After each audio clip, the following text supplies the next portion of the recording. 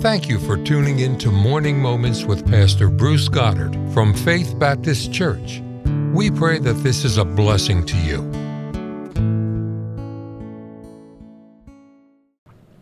Thanks for joining us today at Faith Baptist Church Podcast, and we certainly have been blessed by God. I'm reminded over and over how much we owe Him. Did you ever think that He owes us nothing? Giving us His Son and promising us eternal life in heaven is already light years more than we could possibly deserve or earn or merit. We don't deserve a thing, and yet He's given us so much more and given us so many opportunities to work for Him, and it's just a great thing. What a benevolent God! He's holy, just, righteous, but He's good, and He's kind and merciful, and great privilege to serve the King of Kings. I want to take just a moment today and remind you of the things that are learned as we watch the behavior of people, how people act in circumstances of life tell you a lot about what's inside them, how they have their work ethic, their attitude towards a boss or a parent, what they talk about. Do they ever talk about God? Do they always talk about physical things? What do they admire? So much you could learn, but just to take in one little story in 2 Samuel chapter 1, you've been familiar, of course, of the life of King Saul and then David, and David was anointed king, and Saul was still king until God took him out of the way. David wasn't going to push himself in there, but he had officially been anointed. And in the last chapter of 1 Samuel, King Saul was killed, as was his son Jonathan, his other boys as well, 2 other boys. But the story in 2 Samuel chapter 1 starts out with a man coming to the camp of David, having stumbled across King Saul, fallen in battle. He was wounded, and didn't expect to live, but he was alive enough. He didn't want to be captured and abused by the enemy, and so he said to his armor bearer, slay me, and his armor bearer wouldn't, and so Saul just fell on his own sword. And that's in chapter 31 of 1 Samuel. His armor bearer, he fell on his sword, and I don't quite get that, but that's the culture. The boss died, I'll die with him. But this guy stumbled across him, and he still had not died. He'd been shot, and he'd fallen on his own sword, and he was still alive. And he said to the guy, slay me. And the guy says, well, I know there's no way he could live, so I slayed him. 2 Samuel chapter 1, verse 10, so I stood upon him and slew him, because I was sure that he could not live. After that he was fallen. I took the crown that was upon his head, the bracelet was upon his arm, and brought them hither unto my Lord.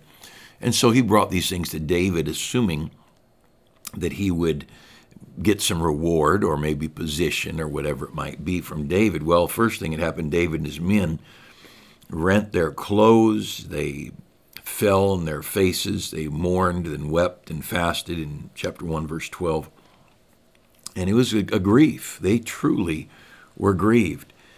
And in verse 14, David says, how wast thou not afraid to stretch forth thine hand to destroy the Lord's anointed? And David used that phrase often. He believed you didn't mess with the anointed, the one God put in a position. He says it again in verse 16. But so you got one guy here who had no problem ending the life of the king, who at this point had not been a good king. He had been early on, but the last years of his life he'd not been. We don't know if this man had any wrongdoing, this Amalekite, but we know David had plenty of wrongdoing. And so I want to point out just in a couple of words in chapter 1 of 2 Samuel in verse 19. It's like a song, a poem that David brought in honor of Saul and Jonathan. In verse 19, he says, the beauty of Israel is slain. What a word to apply. And then, how are the mighty fallen? So we got the word beauty and the word mighty. And then you go down to verse 22, from the blood of the slain, from the fat of the mighty, the bow of Jonathan turned not back, and the sword of Saul returned not empty. Again, the mighty. In verse 23, Saul and Jonathan were lovely and pleasant in their lives. And then verse 25, how are the mighty fallen in the midst of battle? Verse David says of himself, I'm distressed. In verse 26, I'm distressed. Those words placed there, the beauty, the mighty, the lovely, and the pleasant. Now you think about this. This is the guy who twice threw a spear at David at the dinner table. And David was quick enough to avoid being hit by King Saul's spear. This is a guy who chased David out of his city and his home. David had to live in the wilderness. This is a guy that forced David to hide his parents, crossed the nation's boundaries into Moab. King Saul treated David with evil. He arranged a marriage with his daughter Michal in hopes of causing David to stumble, to trip up somehow. And Saul just was bent on destroying David, even though David never did anything to hurt him, and twice actually spared his life when David not only had a chance to kill him right up close, but also was being urged on by his own men to take this guy's life, once in the cave, then once they camped out in the open. But what did David say? David said, the beauty of Israel, the mighty, the lovely, and the pleasant. I just want to take a moment and encourage in one area of evaluating people. When someone points out the weaknesses, especially of the dead, when someone is seeking to discredit, to diminish, to slander and malign someone else, especially the dead, that's revealing something. Here you've got this Amalekite who he just took advantage of ending Saul's life and brought things to David, hoping for some return. David said the guy was lovely. He was the beauty of Israel. He was pleasant, and he was mighty. This is the guy who tried to kill him. And I want to encourage you, we don't want to become a bunch of critics, but when there's a type of people who for the last decade or even 2 decades, they have sought to find anything negative about George Washington, Thomas Jefferson, James Madison, that group of people. They labored to find weakness, to find frailties in these men. And I think, well, who doesn't have those things? When you get a Supreme Court justice that's so clean that people have to fabricate stories clear back to his high school and college days and just seeking to defame them, that is revealing not about the person they're slandering. It's revealing something sick, something cancerous in the heart of the one bringing the accusation. See, godliness lifts people up. Godliness finds the good in people. And, when whoever the guy is that betrayed the Lord, when Judas was at that table, the Passover supper, and Jesus said, what thou doest, do quickly, and he went out to betray Jesus to the Pharisees. The other disciples assumed that Jesus had sent him to go buy some supplies or give some money to the poor. It never crossed their mind that Judas was the one who would betray the Lord.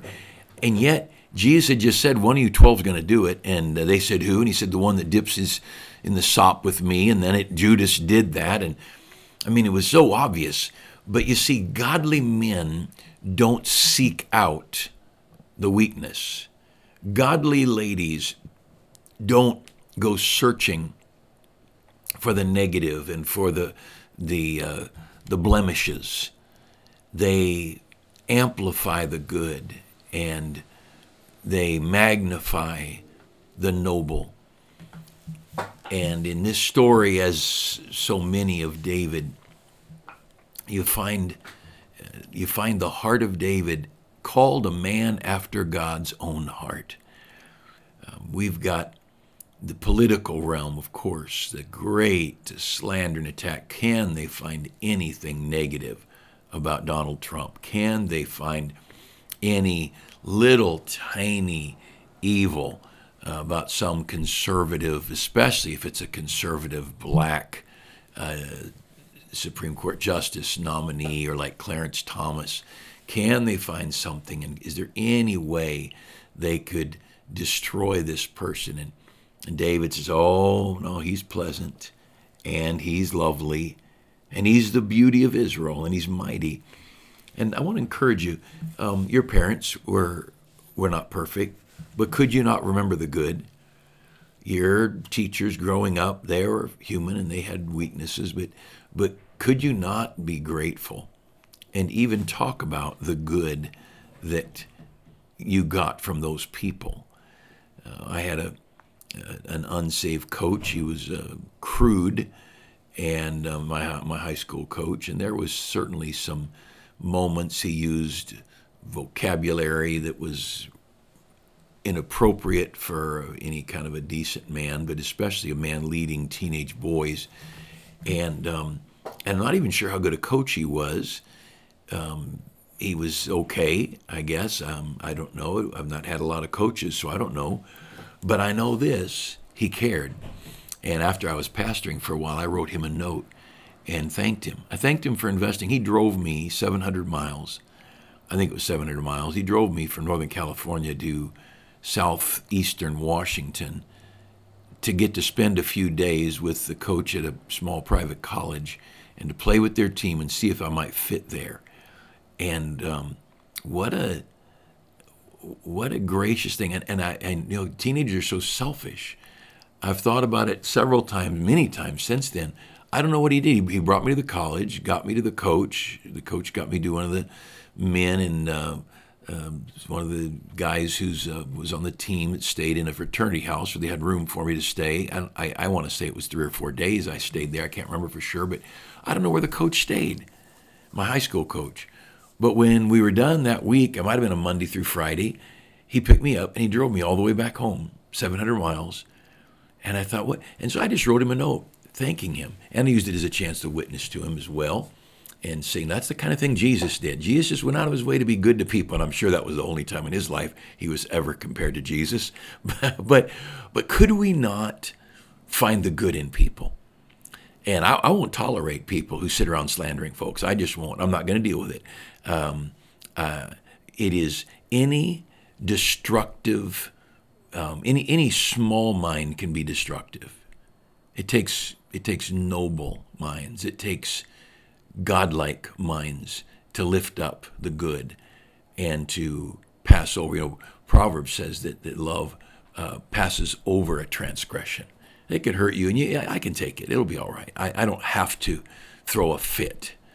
And, well, let me encourage you. There's a lot of things you can see in people, you know, hiring people, young people, dating people. Well, let's watch. And they'll reveal themselves who they are. And I love David, who said of the man who tried to kill him, he was God's anointed, he was the beauty of Israel, he was lovely and pleasant. And let's keep that kind of spirit about us.